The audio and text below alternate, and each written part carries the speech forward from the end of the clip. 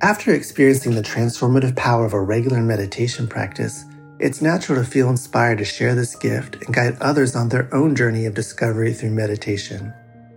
Join Buddhist teacher David Nichtern and Duncan Trussell, comedian and creator of the Netflix animated series The Midnight Gospel, for a free online event on Tuesday, May 7th at 6 p.m. Eastern Time. They'll discuss the profound practices of mindfulness in Dharma Moon's renowned mindfulness meditation teacher training program. Get certified by Dharma Moon to teach meditation, lead group practice sessions, and work with individual students.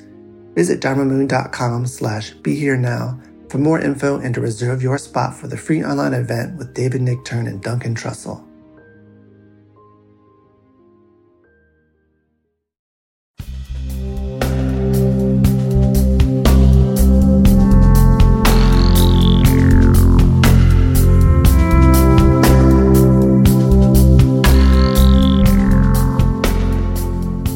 Welcome back to Mind Rolling, everybody, and I'm Raghu Marcus with my buddy David Silver in New York. It's so weird that I leave you that space and you jump in there, never on time.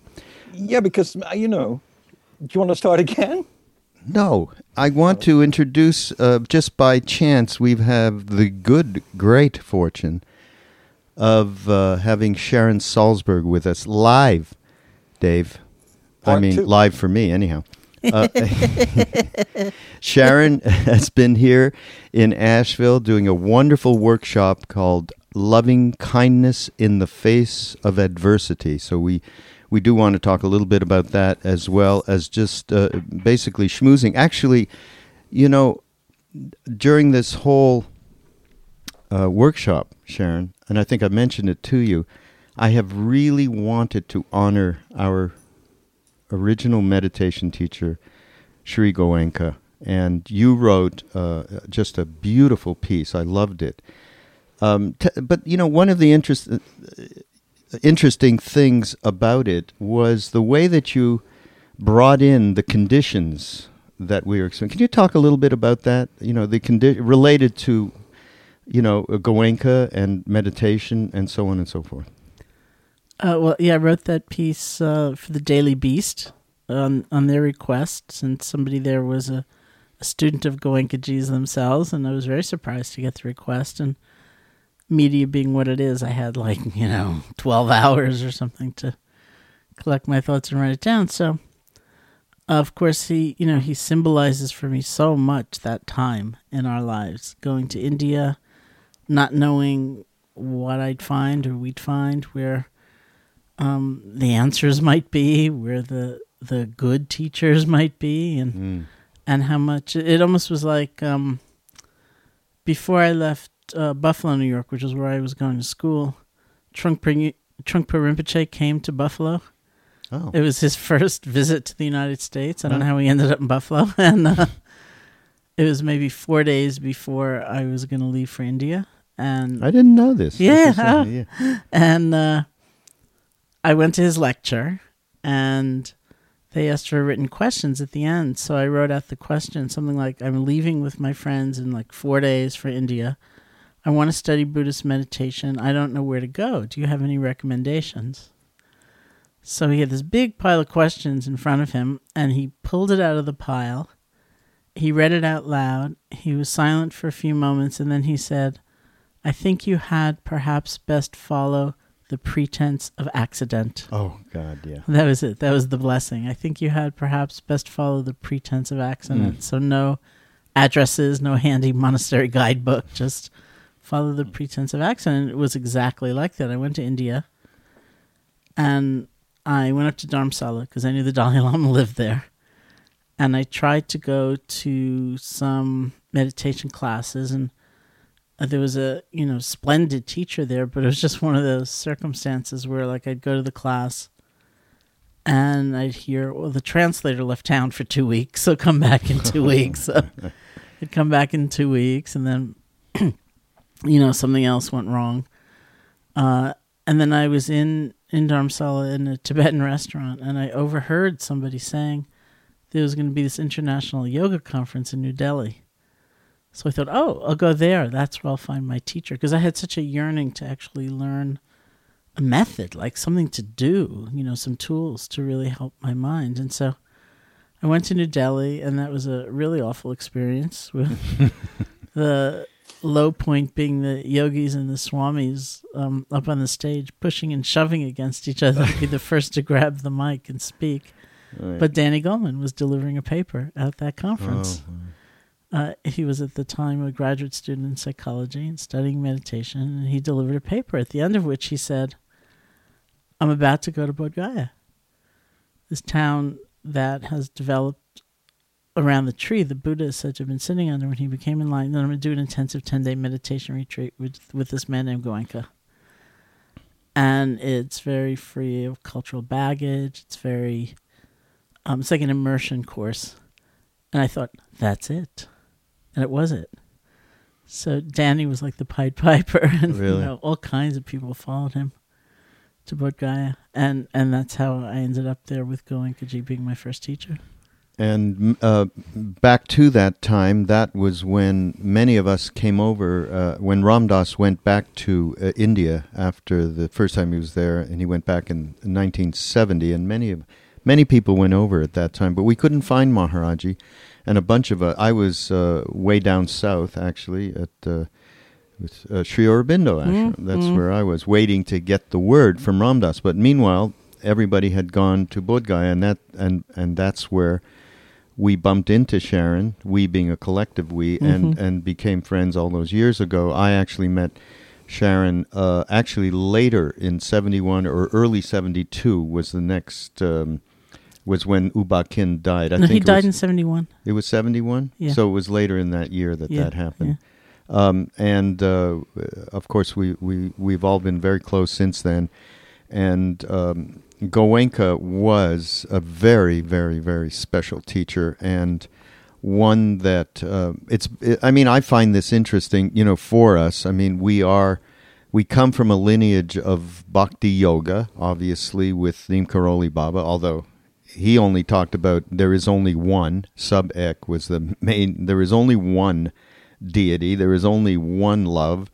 But we all made our way to this very important grounding teaching, meditation. I'd never meditated. I tried all, TM and all that stuff, but like you, Dave, right? I mean, do you have? We've never talked about this, David, about your own experience with Vipassana and insight meditation.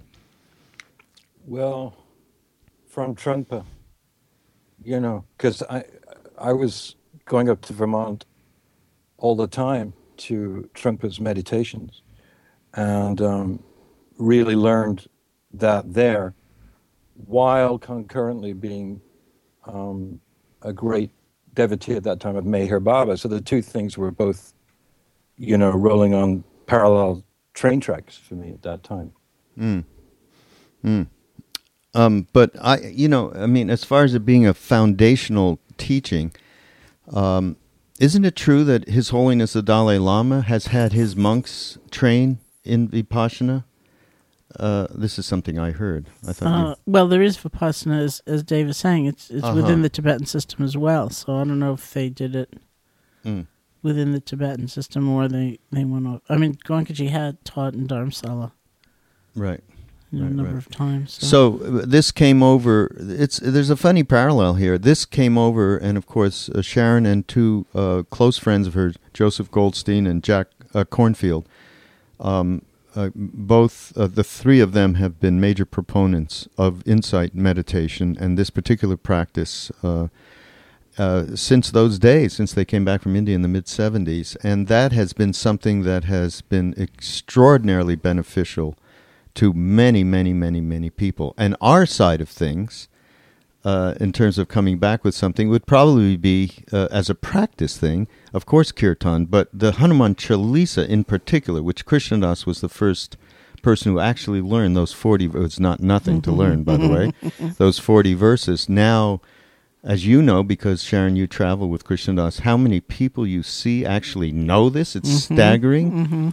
And it's a curious combination of of bhakti yoga. I mean, you do these things with Krishnadas, so how do you see this all fitting together and so naturally, the bhakti tradition and of course the Buddhist tradition that you come out of? Well, more and more I hear somebody like Krishnadas through his own development and practice saying things like, "You're not doing chanting to get high. You're not doing this for a rush. Stay aware. This is like your home, this chanting, and you'll find your mind wandering to everything, but just come back." And the combination of that degree of presence and the power of the chant and the blessing and the whole thing just lifts you up, brings you to another space altogether. But then he'll go on and say, "Well, don't get attached," because it's like truth in all these different forms. In a way, it's evocative of our time around Goenka in those early days where retreats were not silent, totally. And we had silent days and silent periods, but we weren't always silent. And there was such a bonding between us all. When we were there, Ramdas was there at my first retreat, and the first copy, the first issue of Be Here Now arrived. Right. So it's like we're all looking in this box, and it's just an amazing time. Yeah. In fact, talking about relationships happening, and you said, well, we weren't always silent. Yeah. I don't know if I've ever, but my first wife, who I met in India, whom Maharaji married us actually, her name is Parvati. She met at the course. A woman was just next to her, right? And you weren't supposed to have any pictures of gurus. You were not supposed to chat with anybody. But, of course, she had a picture of Maharaji, and the woman next to her went, "Who's that?" And she told her the whole story. And this woman was going to go on a trek in Nepal, and she convinced her, if that's the right word, "No, come along with me. We're going back to Allahabad, okay? And you can meet my guru, Neem Karoli Baba." She said, "Okay," because she was fascinated by the picture. And so talk about a bonding at this, because what happened is we went back to Allahabad. She met Maharaj. As soon as she saw him, she fell apart. I mean, literally, she was crying for about hours. And I guess this was all released stuff. It was your friend Sunanda who became... Oh! Yes, and this is a little inside family stuff, folks, but it's a fun story because what happened is my brother, who was with me at the time, decided, wow, I think I'll comfort that woman. And he did. They got married, and here we are today. That's so, fabulous. Yeah, tremendous bonds were created out of that time. And so I just wanted to honor Goenka. He means so much. Yeah. I mean... This is a practice that has never left me to this day, every day. And that's fantastic. Yeah, I mean, his contribution is enormous. Like, somebody wrote an article in the Huffington Post after he died and said something like, anyone who's like trying out a mindful breath owes something to Goenka. And it's really true. Beautiful. But so part of our mind-rolling podcast here is David and I do our best to take things to the most practical level. And I'll tell you, folks, if you don't know who Sharon is, Sharon Salzberg, SharonSalzberg.com. Please go and check her site out. And we're going to tell you about some of her books, too, in a minute. But there's no one more giving more practical information than Sharon. And I would say, I mean, David and I have touted Vipassana, a lot, right, David? Yeah, in one form or another, we have, because it's meant so much to our own maturation, if I dare call it that. You just said, Raghu, that Sharon articulates such a pragmatic, practical thing, and I wanted to just pay homage to that for a second, which is that one of the things that I learned, relatively recently, even given how old I am, about coming back, about returning from the distracting, wandering, peripatetic thought forms that seem to invade us even more when we decide to meditate than generally when we're focused on, cleaning the bathroom or something. And that little thing, and others have had an effect. Sharon's not the only person who said this, but I do know how many times I've seen Sharon discuss with people who may or may not know the intricacies of Buddhism, that simple thing of, it's okay, you can wander, just come back. And then you can wander again and just come back. That thing is so deeply, profoundly effective when you're in the midst of meditation. It comes to you immediately. Okay, it's all right. I was thinking about the New York Giants and how lousy they are, or even more ridiculous stuff, if that's possible. And then I hear Sharon's voice saying, it's okay, just come back. So I'd like you, Sharon, to talk a little about that with our listeners who are of all stripes and shades and everything, about just coming back. Mm-hmm. Well, a classical meditation approach is to choose an object. It could be anything, really. A sound, a mantra, a visualization, a prayer, or something happening in the body, or the feeling of the breath. To choose an object that we call the primary object. That's like home base. And we want to bring our attention there and just settle. But what we discover is that, almost inevitably, it's not, say, 9,000 breaths before your mind wanders. It is 2. And it's the New York Giants. It's the fact that Ron Artest, now known as Metta World Peace, has moved to the New York Knicks. And it's, which rugby just reminded me of. And it's, I have to grow a garden, but wait, I don't have garden land. I have to move, or whatever it is. And we say the magic moment in meditation actually happens the moment you realize you've been gone. You've already been lost, you've fallen asleep, or you've gotten distracted. Because that's the moment we have the chance to be really different. So instead of piling on and judging ourselves and blaming ourselves and feeling like a failure, we have the opportunity to let go and begin again. And that's how progress actually happens. People often think, well, I have to get like a stranglehold on the breath and then my mind won't wander, or, I've got to hate everything that comes up in my mind so that I can be more concentrated. But the only effective tool for actually making progress is being able to let go and begin again. That's how the whole thing works. And I suspect that's how maybe everything works. It's not just meditation. But in fact, you brought up something because, Sharon has been teaching, as I said, for a few days here in Asheville, and that is probably a primary reassuring central theme that you have brought up about don't get lost, just come back. It's okay. It's okay. You can come back on all levels, not as you just said, not just the meditative level. We, as I said, this topic was loving kindness in the face of adversity. Now, I think our listeners and people, our little mind-rolling community, by the way, we've talked about where mind-rolling comes from before. I think the last time mind-rolling, it's that the garden from, and I got it from Khandro Rinpoche, who I love, who, by the way, folks, is fantastic, also speaks perfect English, one of the few Tibetans that teaches at that level, I think. And she's a woman. And she's a woman, which is also very special. So I think that most of us, our idea of metta probably is around Ron Artest changing his name. And I mean, it is a great thing that he did this, okay?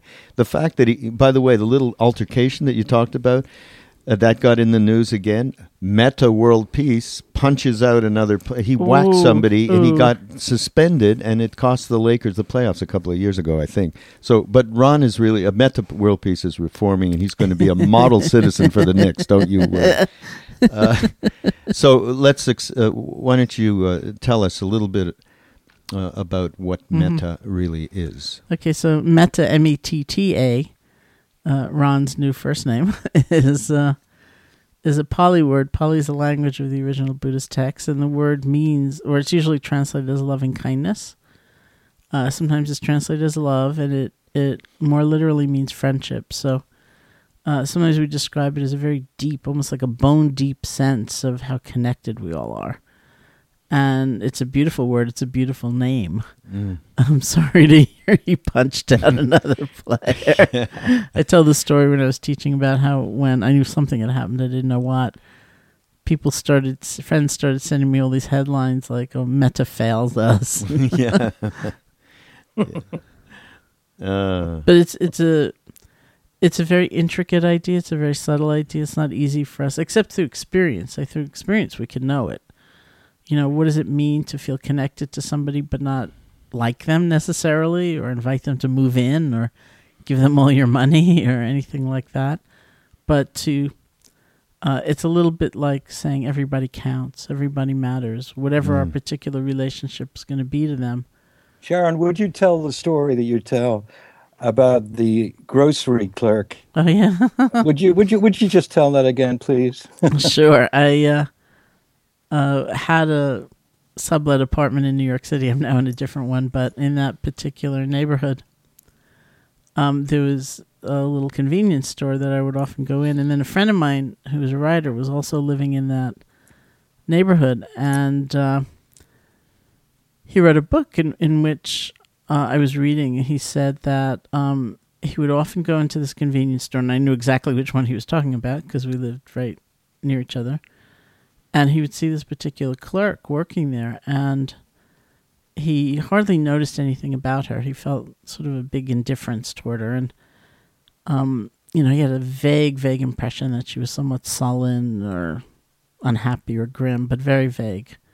It was mostly just like a blank, and he was appalled when he realized how little he noticed her. And the way he put it was, she might as well have been a cash register with arms. For all I noticed her humanity. And he was so upset that he went into the store very determined to pay full attention to her. So the first thing he noticed was that she was singing along to something going on the radio, and that she had an exquisitely beautiful voice. So he said to her, "Wow, you have a really beautiful voice." And he said he wrote, she lit up. Like, it became just radiant, this big, beautiful smile. So I was reading that, and I knew exactly who he was talking about, since I too went into the store, and I realized, I haven't really noticed her either. I had the same kind of impression that maybe she was a little grim, but very vague, and I thought, okay, I'm going to go into the store. And you can't really say, "I read you have a really beautiful voice," because that's like completely paranoia making, but I can say, "I heard you had a really beautiful voice," because they could have come up in conversation somewhere. And so I'm going to go in, and I'm going to say, "I heard you have a really beautiful voice." And her normally somewhat sullen, grim countenance is going to light up, and she's going to give me this big, beautiful, radiant smile. So I went into the store all prepared to do that, but she was already radiant, and she gave me this big, beautiful smile. And I thought, oh, look at that. How much might I have missed of her in an ordinary way, just not really paying attention to her. Yeah. I don't know if I've ever told you. We did a podcast. Did this come out of that Norman Fisher podcast? I'm not quite sure, but David, the Simone Weil quote. No, you saw it within an article in the Times. Right. And you were, as I was, you were very struck by the pithy. It's just what you were talking she about. Made. Simone made this great. Tell Sharon. Well, I'll have to paraphrase. I don't remember the exact words, but the most radical action that you can take in this life is to pay attention to the person. Mm-hmm.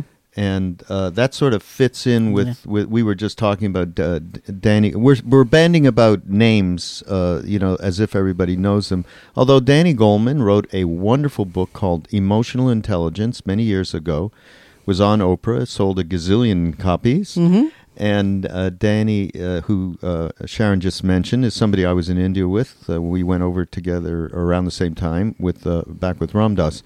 And Danny just wrote this fantastic article about the disparity that is growing by leaps and bounds with people in positions of power and wealthy people, how they absolutely do not see people beneath their station. Mm-hmm. and this is such a perfect example, and you can see this the way in this with which this is helping to cause disintegration of our caring, which is what we were talking about with loving kindness. So, what are the things that you can suggest to people? Again, everything we try and do here is practical, and I know that you would never say you need to become a Buddhist or anything like that. Well, what are some of the practical ways that you can suggest to cut through just what we're talking about and be able to connect with people, but activating loving kindness practice? Yeah, I mean, I would definitely not say you need to become a Buddhist, and that was one of Goenka's main legacies, aside from the extraordinary method, to us. That first night of my first retreat in January of 1971, Goenkaji opened by saying something like, the Buddha did not teach Buddhism, the Buddha taught a way of life. And that was so much the foundation of my entire spiritual life, that just as you with Maharaji had sub-ek, it was like, well, it's all one. It was so pivotal to my understanding. So I would definitely not say you need to become anything, but meditation is attention training. That's exactly what it is. And we can train our attention to, like when you're in the grocery store and you're not really looking at that clerk and you're thinking like a billion other things, and you realize that you know how to return and just gather and actually be there. Even if it means beginning again and again and again, you know it's worth doing and you know how to do it. Or you're looking at somebody, but you realize that you're very preconditioned to think of them in a certain way because what you heard about them or something. And maybe you're aware enough to say, well, you know what? Let me find out for myself what I think of them. Let me not be so caught up in that comment somebody else made. So it's attention training and letting go, putting things aside, focusing, remembering what makes us happy, remembering what we care about.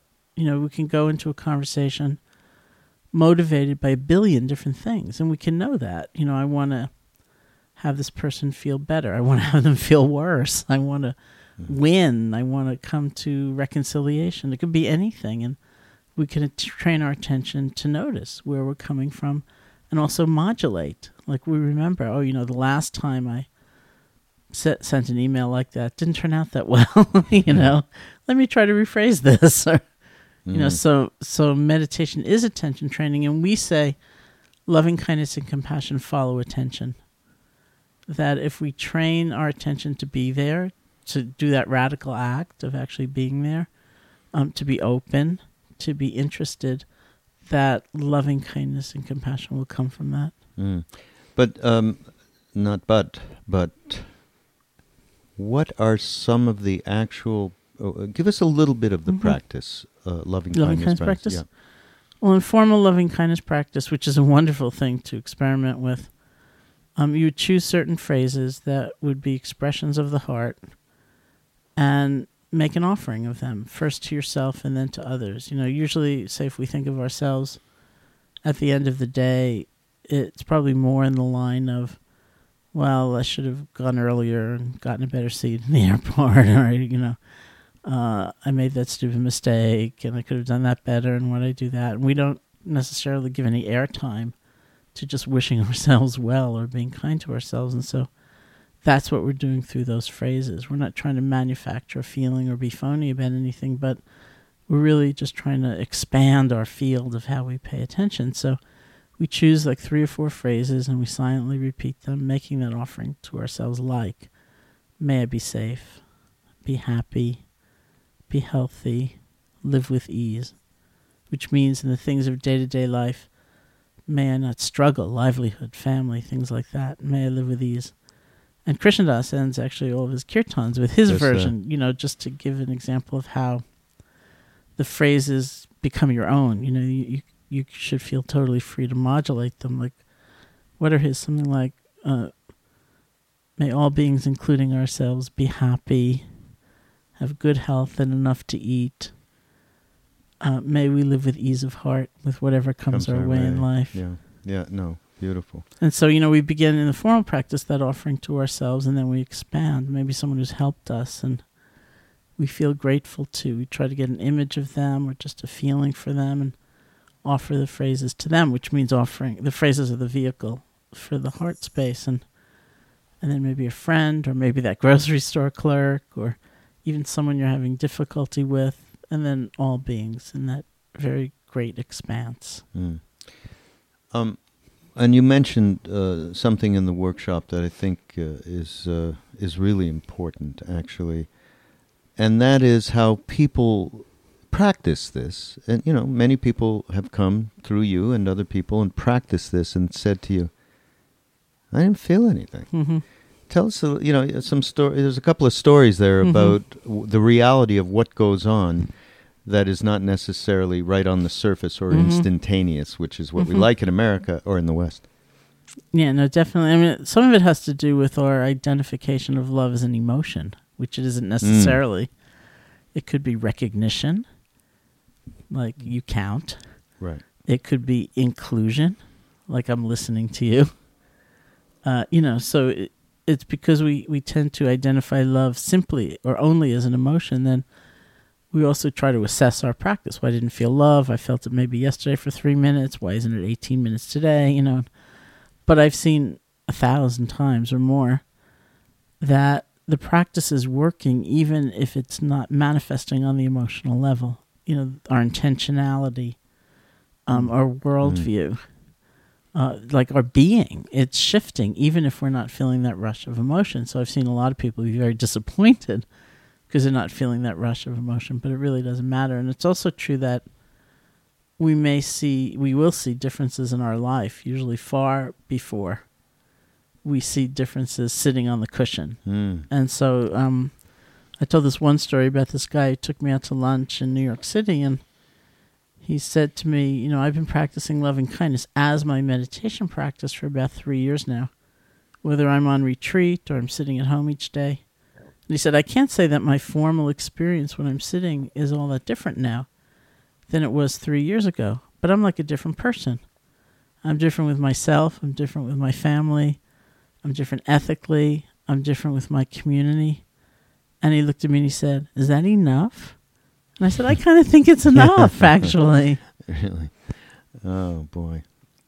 It's like you were saying before, Sharon, that it's not just in meditation, but it's throughout everything that these sort of maxims hold true. That coming back to attention is not necessarily part of a meditative process, if you like, but as Ram Dass, to quote him, says all the time, you know who you are and where you are when you're either with your family or in the supermarket behind an extremely slow elderly person. And, I find this to be absolutely true on every single day of my life. Because for whatever reasons that we can talk about, but are still theories, matters of karma and what's already in your DNA, it seems, you react, But what I've learned through the insight is to not get too guilty about that reaction, that suddenly you're angry. A lot of people exhibit this while driving. The sweetest, greatest people, and then you get into a car, and in the city in particular, and curse words, that will be used by, Somalian attackers of pirates that's come out. And I shouldn't restrict that to Somalians. In fact, they're lovely people, and 12,000. You could have said truck drivers, and that. Well, it's wrong to say anybody. I should say myself. Really. Yeah. I can swear like anyone. And but it's just the business of not being quite so self-deprecating immediately. What comes back, the guy who said he was doing a practice for 3 years, after that amount of time, it becomes as big a reflex as the original reaction. It does grow. People who say it doesn't seem to work, it grows in me because I can be very grouchy, but I can also see now, I'm being grouchy, please just stop. It's just, it's not pleasant for you, and it's certainly not pleasant for your friend here. It comes back quicker. And but I wanted to ask you to clarify something, which is you've said in your classes and that the word love has I'm not sure you put it like this, but sometimes it's difficult for people to use it, particularly with people that they don't actually feel that they love. So I think metta is more about that connectivity, which is not based on the same subtext as the word love. And I'd like you to amplify that a little, because I think it's very crucial. Well, some people actually prefer the translation of love for metta rather than loving kindness, but I think it's too confusing, really, for us often, because we use the word love in so many different ways. We can use it really to, frankly, mean a medium of exchange, like I will love you as long as you love me in return, or as long as you behave in a certain way, or I will love myself as long as I never make a mistake. So it's clearly that kind of meaning of love is so fragile, it's so breakable, and it's not sustainable or renewable the way metta is, because it's so based on circumstance. And so that was one of the reasons I had hoped that the word metta itself would enter the culture, because to call it loving kindness is maybe a little strange, because people don't go around talking about loving kindness that commonly. And so my concern was that might make the trait or the quality itself seem somewhat arcane and removed from day-to-day life. To call it love brings us right into that territory of what do I mean by love? Is it just sentimentality? Is it being conflict avoidant? Is it gooey? Is it got to feel a certain way? Is it so conditioned by circumstance that it's that fragile? What do I mean? And friendship is the literal translation, but that's maybe not always going to have the intensity for people that I think metta can have, and so it's okay to call it metta. Except nobody even knows what you're talking about, so you have to find some way of talking about it. We just have to hope that metta world peace, Ron, he really comes into it and becomes metta, and therefore becomes an example so everybody knows what metta really is, not what you have done a couple of times, Metta World Peace, who I love, by the way. Do you? Oh, love him. I'm going to it's funny. You come to Nick's game with me? I'm going to come to Nick's game with you. Okay. Yeah, absolutely. And David. I saw Ricky Gervais being interviewed on television last week, and he's a particularly harsh and cruel comedian, and also a self-confessed agnostic. But at the end of the interview, Piers Morgan asked him, well, what do you like? I mean, what do you believe in? He said, well, first of all, I would differentiate spirituality, which I have no problem with. The only thing I believe in is kindness. Nice. The only thing. And he said it just like His Holiness said it. Really? And his new series on television is about an unfortunate, a malheureux in society who is just a reject. And even though it's funny and a little Gervaisish, a little cruel, it's about how this person gets through other people's rejection of him. And it just goes to show that kindness, pervades even cruel comedians, And when His Holiness did say recently, my only religion is kindness, is that correct? Is that yes. right? Mm-hmm. Yeah, he says it many times. Yeah. My goodness, I mean, that just is so powerful, isn't it? In the world we live in, where there's so much paranoia and fear, and alienation too. But loving kindness isn't a big stretch from that, is it? I mean, but kindness works. The word kindness is still powerful, I find. I admire that, because a lot of times I think kindness is considered a little weak or wimpy, and I think it takes a good discernment and sensitivity to realize, it's a power, it's a force. I've often felt like kindness in this culture is seen as sort of a secondary virtue. Like if you can't be courageous and you can't be brilliant and you can't be wonderful, it's like, okay, be kind, it's nice. Yes, that should be flopped. And His Holiness the Dalai Lama, if anybody is trying to do that, it is he. And I know I've been telling Sharon and David about being with the Dalai Lama earlier this week, and we did another podcast, the last podcast, and I talked about it, so I won't repeat it, but he absolutely embodies. It was all about secular ethics, meaning you do not have to be attached to any religion, any organized spiritual lineage or anything to develop compassion, kindness, forgiveness, and all of those qualities. So I want to talk about Sharon has a new book, and I haven't read it because you just brought it, so I'm being like I know something, but I think I do know one thing, that and it's Sharon and Robert Thurman, and Robert Thurman is a famous Tibetan scholar, very close to His Holiness the Dalai Lama, and has been an advocate beyond anybody, and Sharon and he are very friendly. And so Sharon co-wrote this book with him. Okay, give me the title. I don't even have the title. It's called Love Your Enemies. I was going to say How to Love Your Enemies. So there is a how-to there, a little bit. Would you say that the central thing, dealing with anger, right, is certainly a big part of this book. So, David, I don't think you need to read this, nor do I, because that's not something a disturbing emotion that we've had to deal with. So Sharon should just talk to the rest of our audience who may have... No, we're the worst offenders. I don't know. You're not so bad, Dave. No, I'm bad. You're bad? I'm bad. Okay. Well, I'm particularly bad with things like music and movies, where I will, become vituperative and horrendously critical of anything which doesn't fit into my tasting. That's not anger. That's just effete Britishism of some sort. All right, then let's go to Republicans. Oh, yeah, you do get angry there. Ted Cruz, yes, you've railed out about him. Can we just say that Sharon's book is available on Amazon? Is it available on Audible?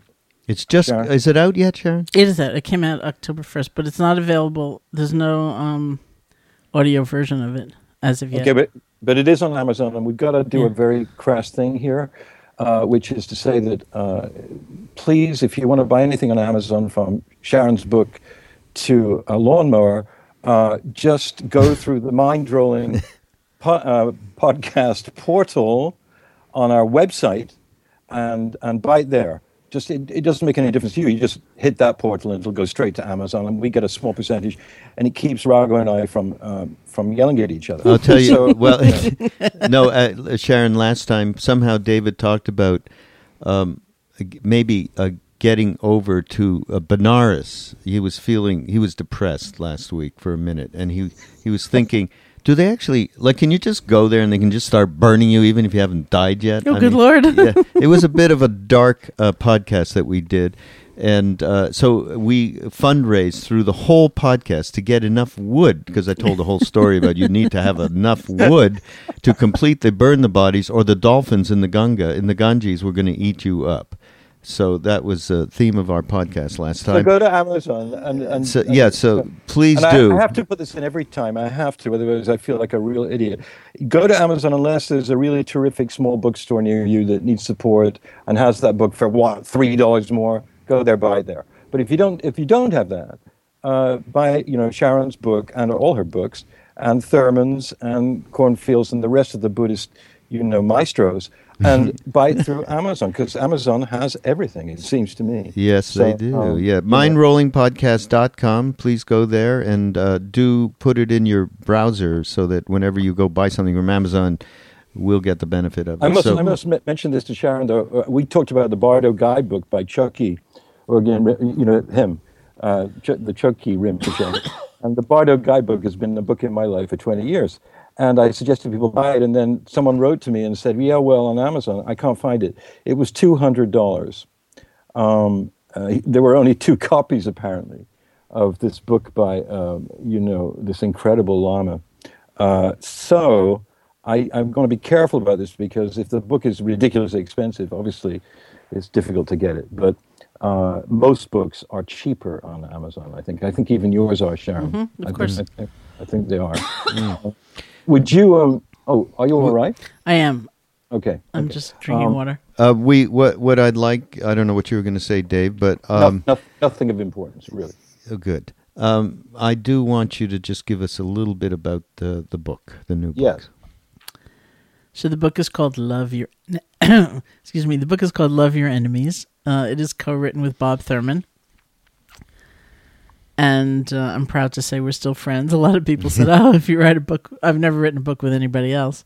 Oh. And they say, "Oh, that's a tough thing to do, and I hope you're not enemies by the end." And so we had a book launch party the other night. We were like triumphant. We're still friends. And we each wrote separately. So there are two voices in there. They're actually in two different fonts. And I think that's great because Bob is a tremendous scholar, which I am not. And I also have the benefit of a lot of people's experience because I teach so many people. And so we kind of wove together these different perspectives. The skeleton of the book is actually Tibetan Buddhist teaching about 4 kinds of enemies. The outer enemy, which is obvious, somebody who's hurt you or harmed you. The inner enemy, which is a state like anger, not feeling it necessarily as a problem, but getting overwhelmed by it, having it drive you to action, which we know can be really regrettable action. So that's like the inner enemy. The secret enemy, which is the construct of self, feeling identified with this completely separate, in control self, seemingly in control self. And the super secret enemy, which is a kind of self-loathing, feeling you're not capable of change, of doing anything about the other 3.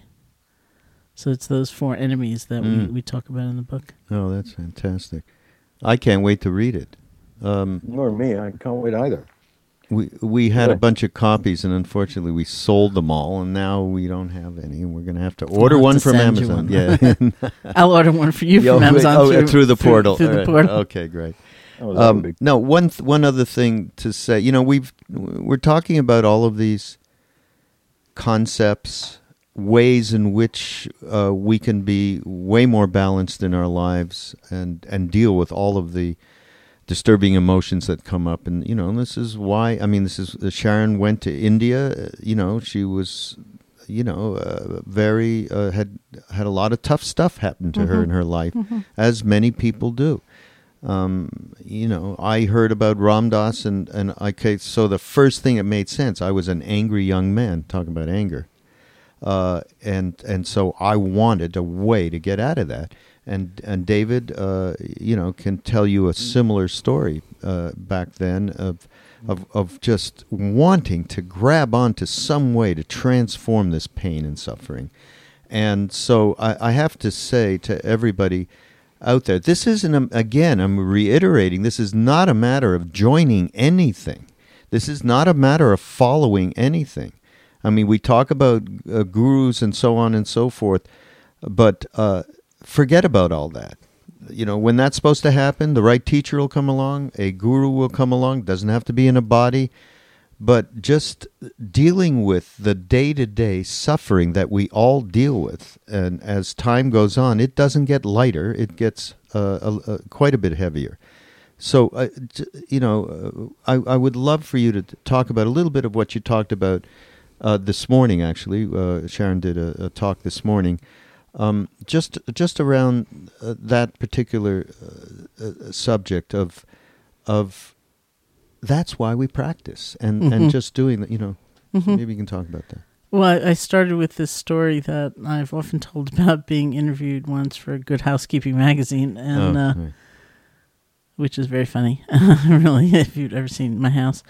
And actually, my part of the interview, my response never made it into the article, but the article was about something like, how can mindfulness be of help in a time of utter crisis? And my response was, I wouldn't wait. Sometimes we do wait, and things are falling apart, and it's all dreadful, and it's not that we cannot pick up those tools in those times, but it's so much easier if we have a practice. We know, we feel familiarity, we feel comfort in returning to ourselves, in paying attention, in having loving kindness.